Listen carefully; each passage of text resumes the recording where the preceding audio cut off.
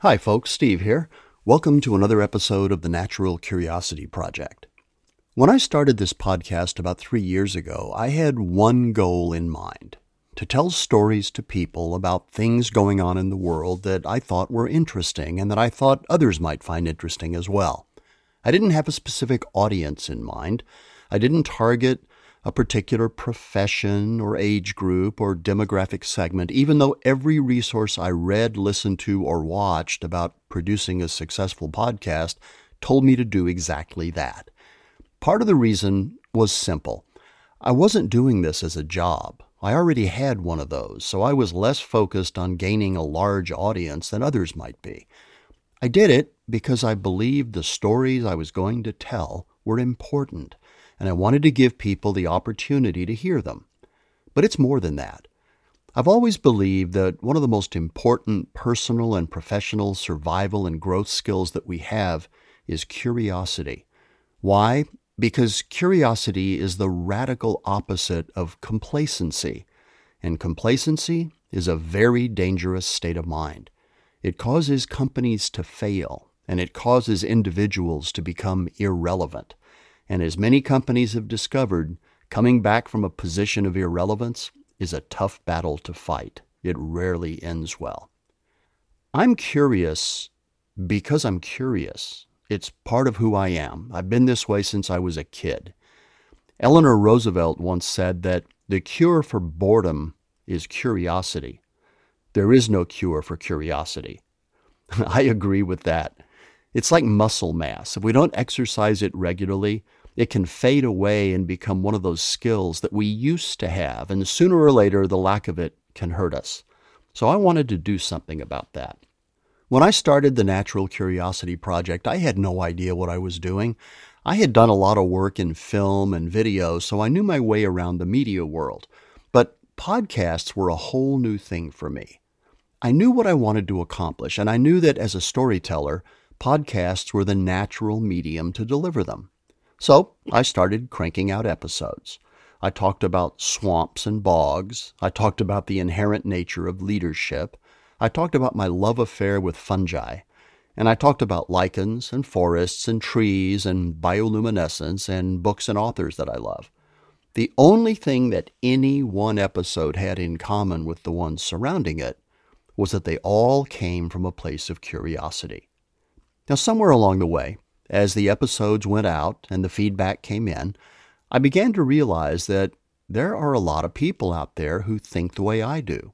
People who understand the value of accumulating knowledge just for the sake of accumulating knowledge. Said another way, they're curious people. I began to hear from them, many of them professors and teachers who use my podcast in their classrooms. And I began to get messages from students thanking me for telling them about things that they'd never heard of before, and for giving them topics for school papers.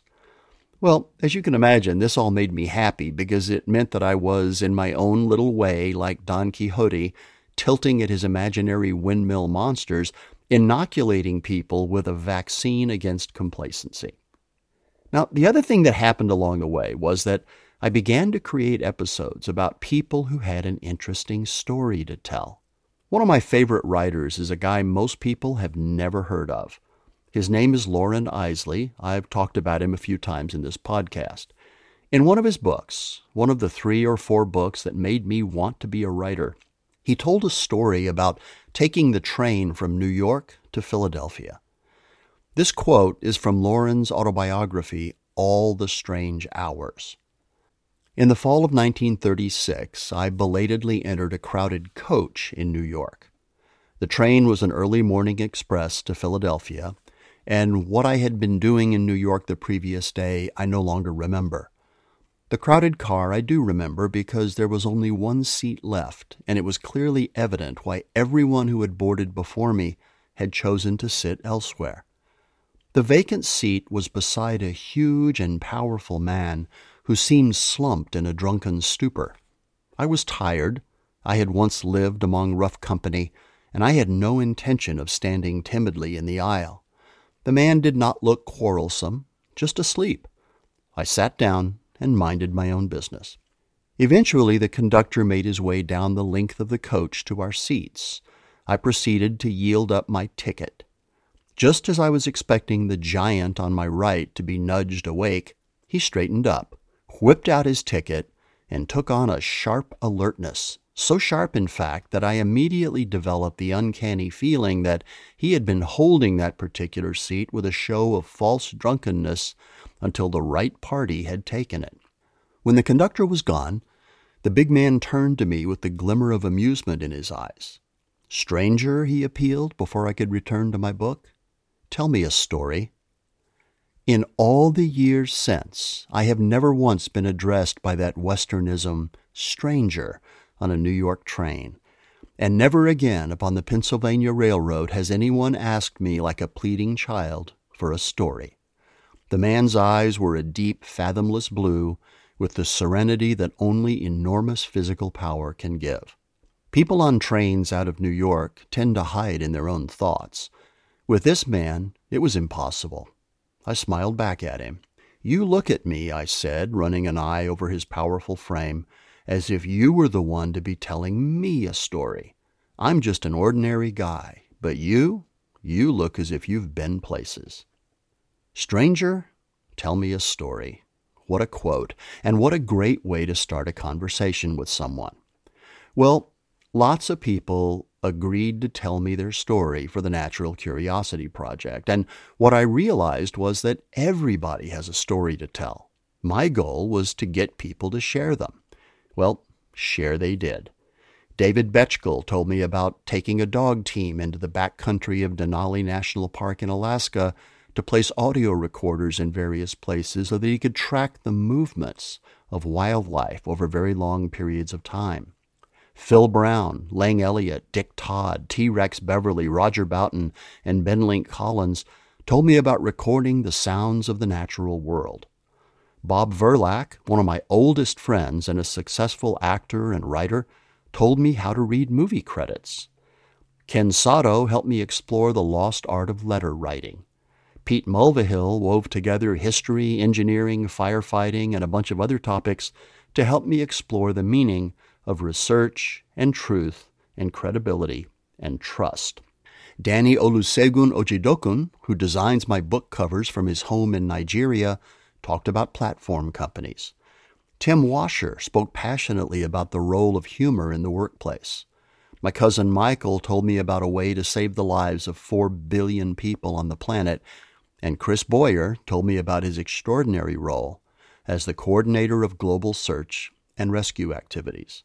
These are all people with a story to tell. What I found so interesting every time I met one of these people and heard their story was a couple of things. First, just like me, the professional arc they followed to get where they are is about as linear as a corkscrew. None of them woke up one day and said, "I'm going to be a," whatever they became. All of them arrived at their careers along a circuitous, nonlinear path, one in which they followed curiosity and led with passion to reach a place where they're happy because they make a difference in the world. And that brings me to Mary Sullivan. I met Mary in a roundabout way, and boy, am I glad I did. She's one of those people who started out planning to do one thing, but professionally ended up on the other side of the planet. You've probably never heard of her, but I guarantee you know her work. I'll let her tell you her story, and I'll be back in a minute. I grew up in Maryland in a small town. My dad died when I was young, so I grew up with my mom. My brother and sister were a lot older than me. And we were middle class, didn't have a ton of money. You know, she was a bowling alley cook and didn't make a ton of money. In fact, I remember seeing her paycheck one time and wondering whether she was doing something on the side because I had no idea how we were as fortunate as we were given her paycheck. But I wanted to be something in the medical field. I got a job with a dentist. I started out as a receptionist and ended up being trained as a dental assistant.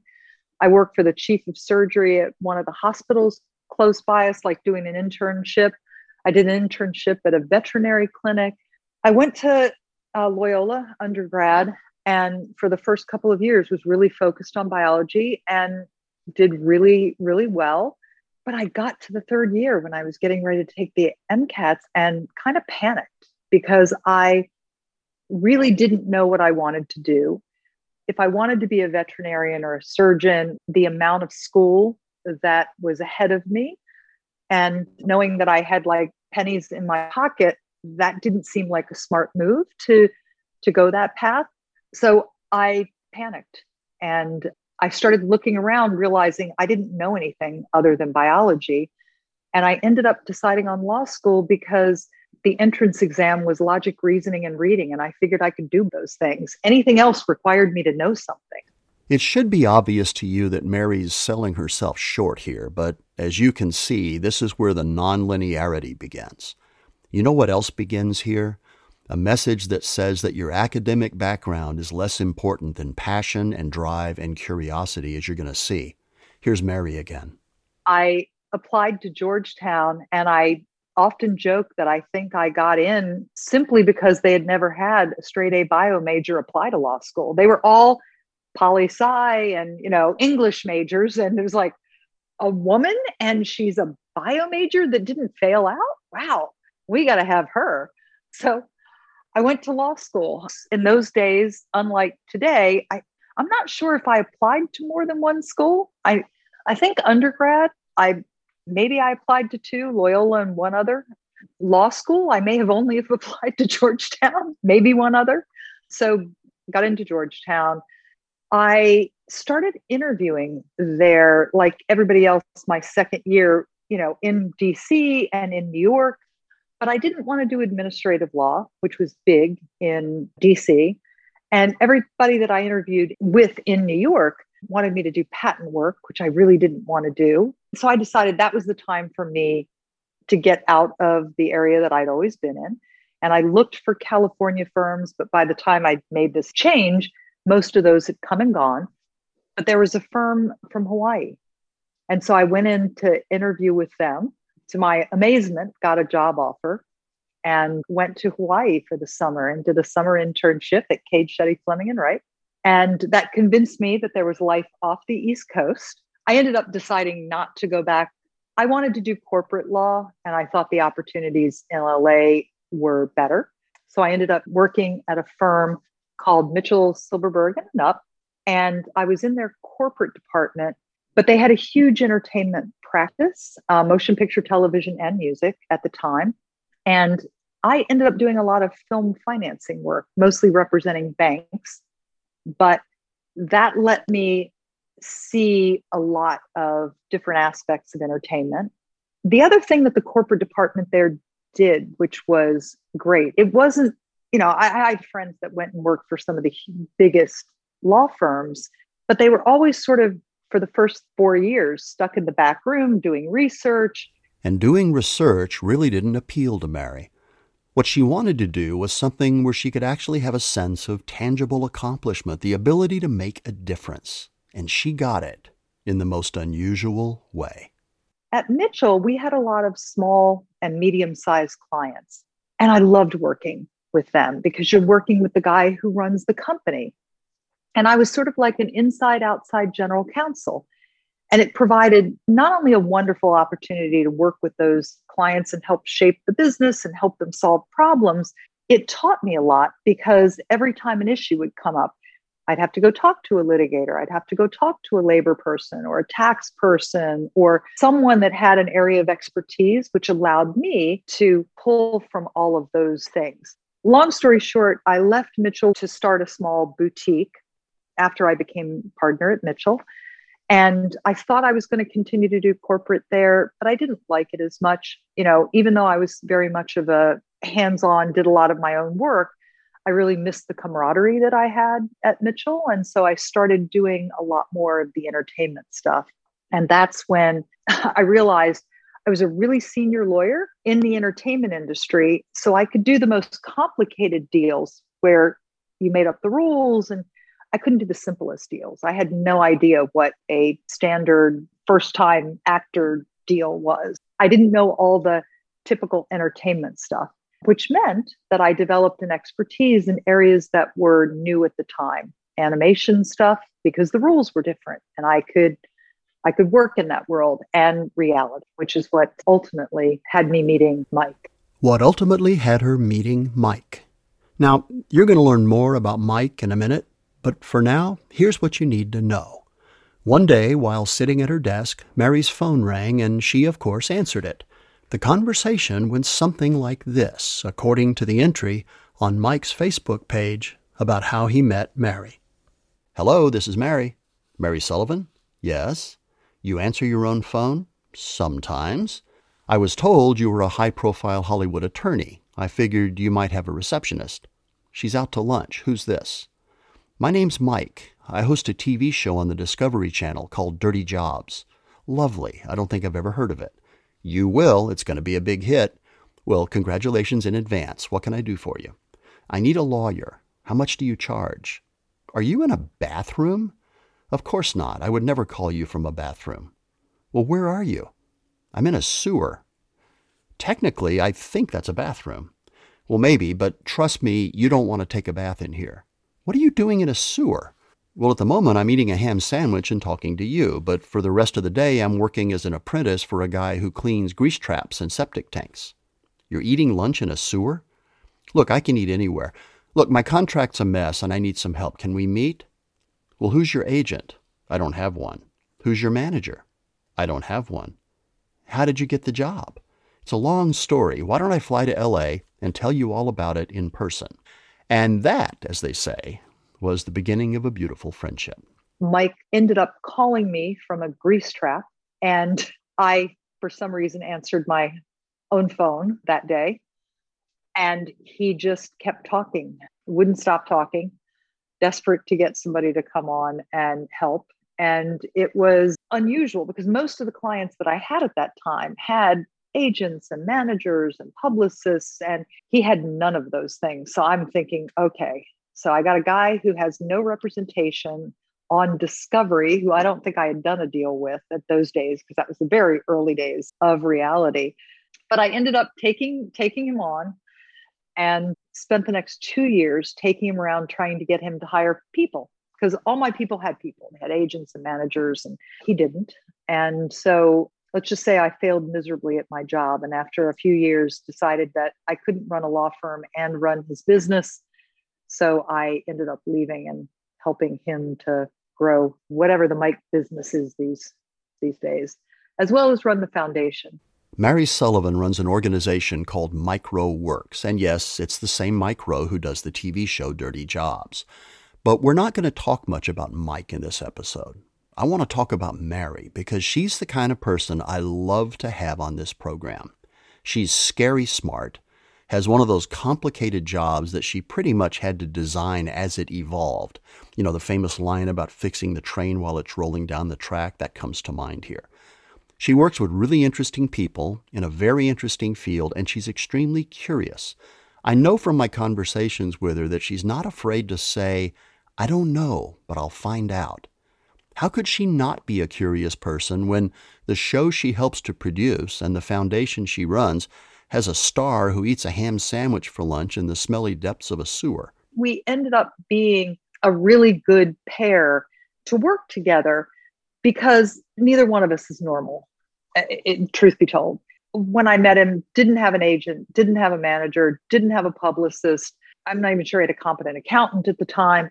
He was like out, doing his own deals. I was a corporate lawyer that ended up through a set of weird circumstances being in the entertainment industry. So in my mind, I look at things like a business. And so the entertainment world is kind of strange because you have talent whose lives are often run by people that don't work exclusively for them. And so when Mike and I met, I was just trying to figure out, how do I guide him? How do we work together? And so I didn't know what was normal. And so I just did things in a way that seemed to make sense for him and that made sense to my brain, even though it wasn't really normal for the industry. And that worked out well, I think. And I don't know that it would have worked if he would have had an agent or a manager or somebody that knew what the heck they were doing. The fact that I had no idea opened up the world of possibility for things that you do we would take on really small things initially, things where we could really have an impact. And there it is. Once again, Mary's selling herself short here. But there's some truth in what she's saying.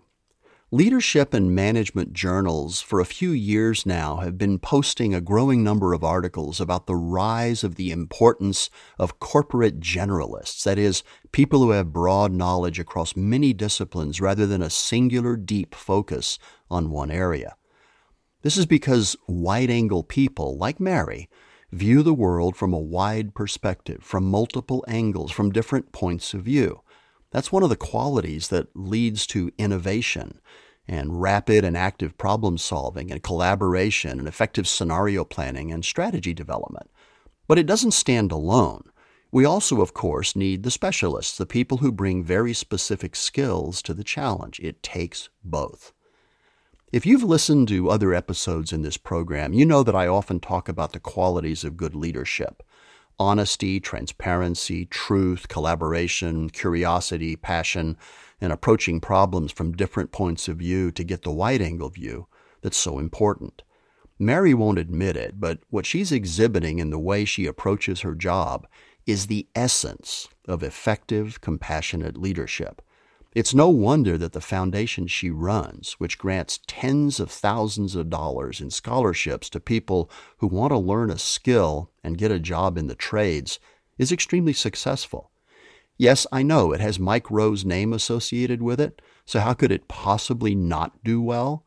But truthfully, the foundation and Mike do well because of Mary, and Mike will be the first person to tell you that. One of the most common signs of complacency is a leader or an organization that's unwilling to try different approaches to achieving their goals. That's nice, but you see, that's not how we do things here, is the call of the complacent organization. For Mike and Mary, complacency isn't even part of their vocabulary. They broke all the rules. Mary says it's because she didn't know what she was doing. Now, personally, I don't believe that, but even if it's true, I'd call it an advantage because neither she nor Mike have ever approached anything they do by first checking the rule book. For example, here's Mary talking about one of their programs, Returning the Favor. When we started with Returning the Favor, basically it was, let's go out, let's find people who are doing something nice in their community. We'll do something nice for them. We'll throw them a surprise party or whatever. And we said, sounds really earnest, pass. Because in our heads, we're thinking violins, they're going to push you to cry. It sounded made up.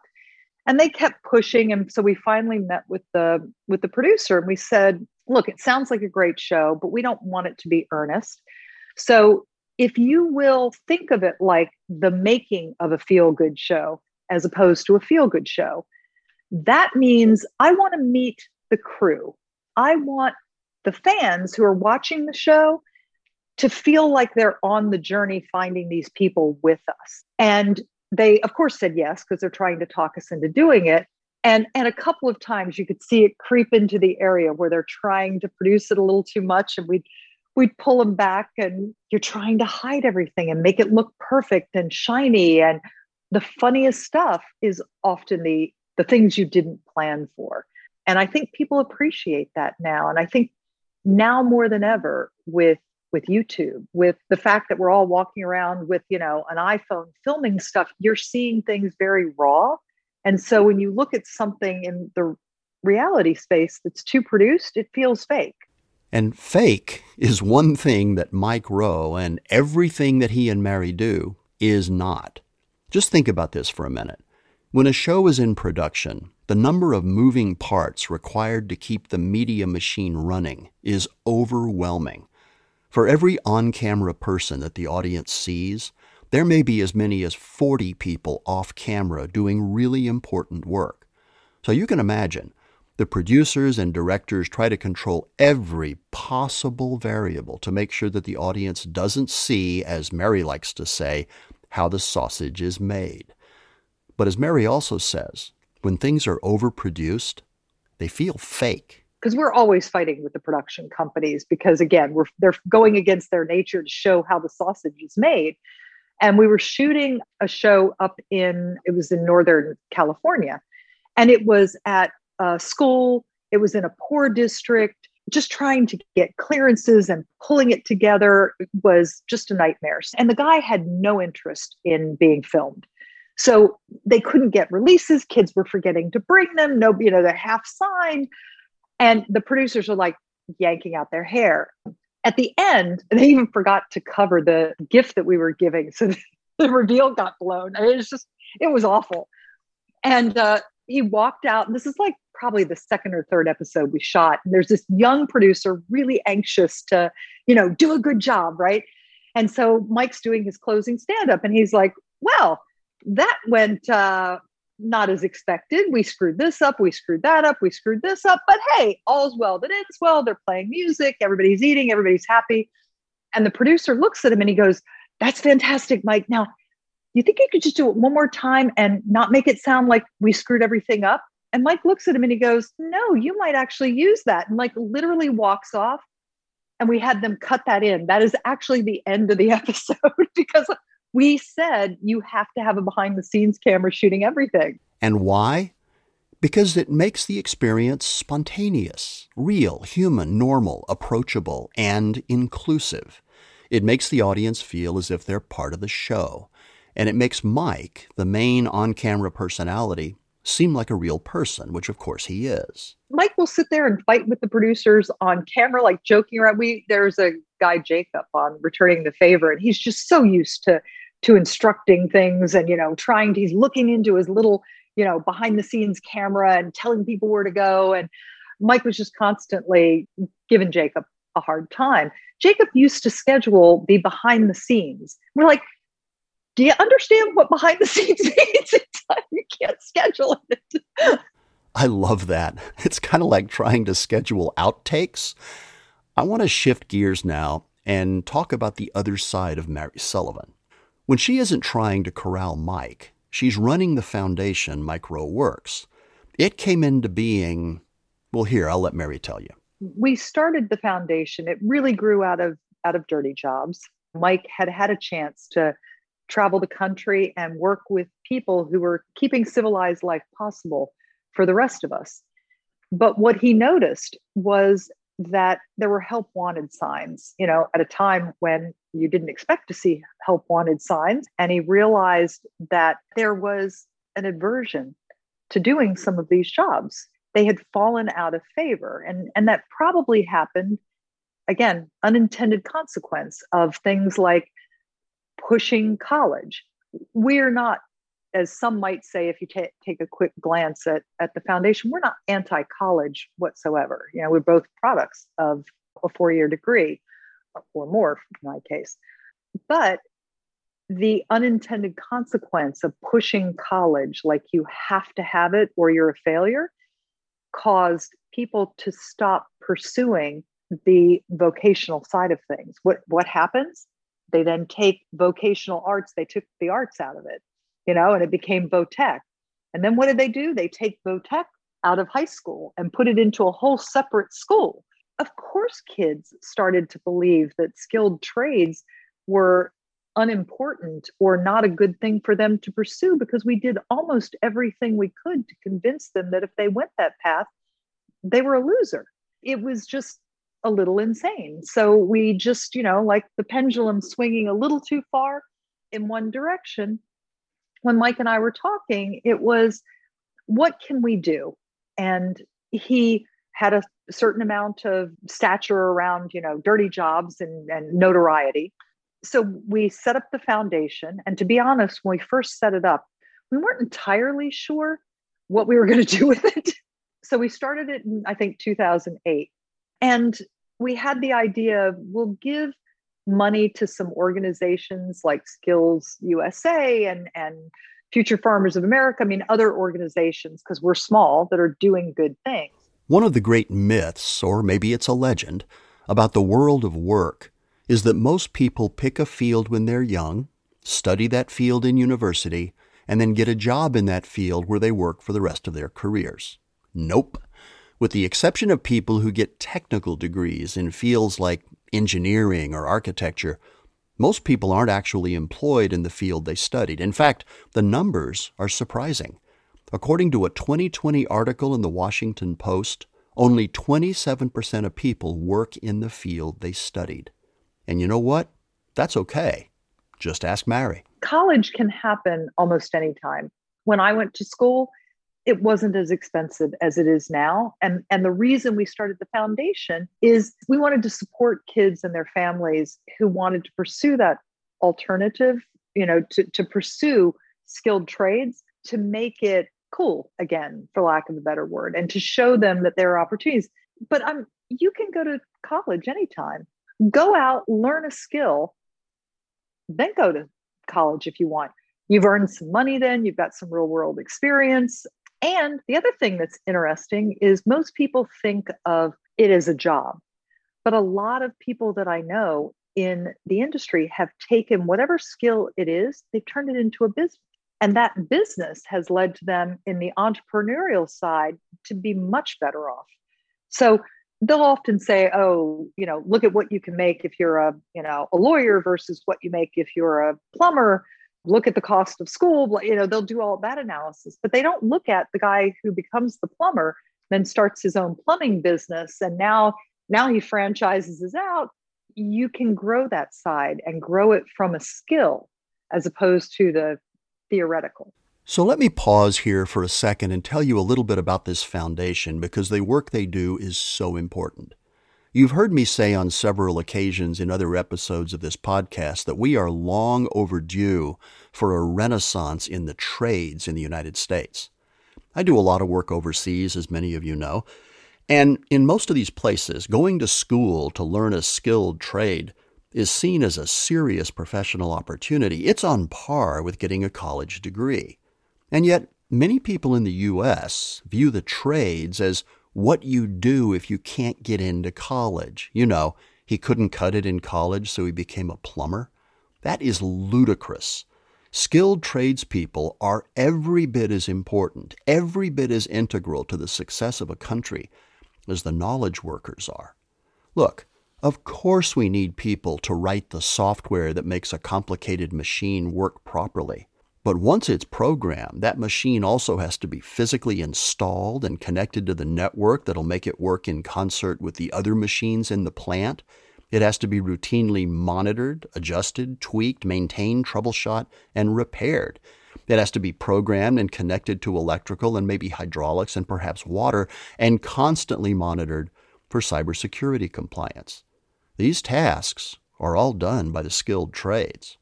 So, about the foundation. We are still very small. There's a handful of us in the company. We don't have an outside agent. We don't have an outside manager. We don't have an outside publicist. We do have some competent tax and outside help.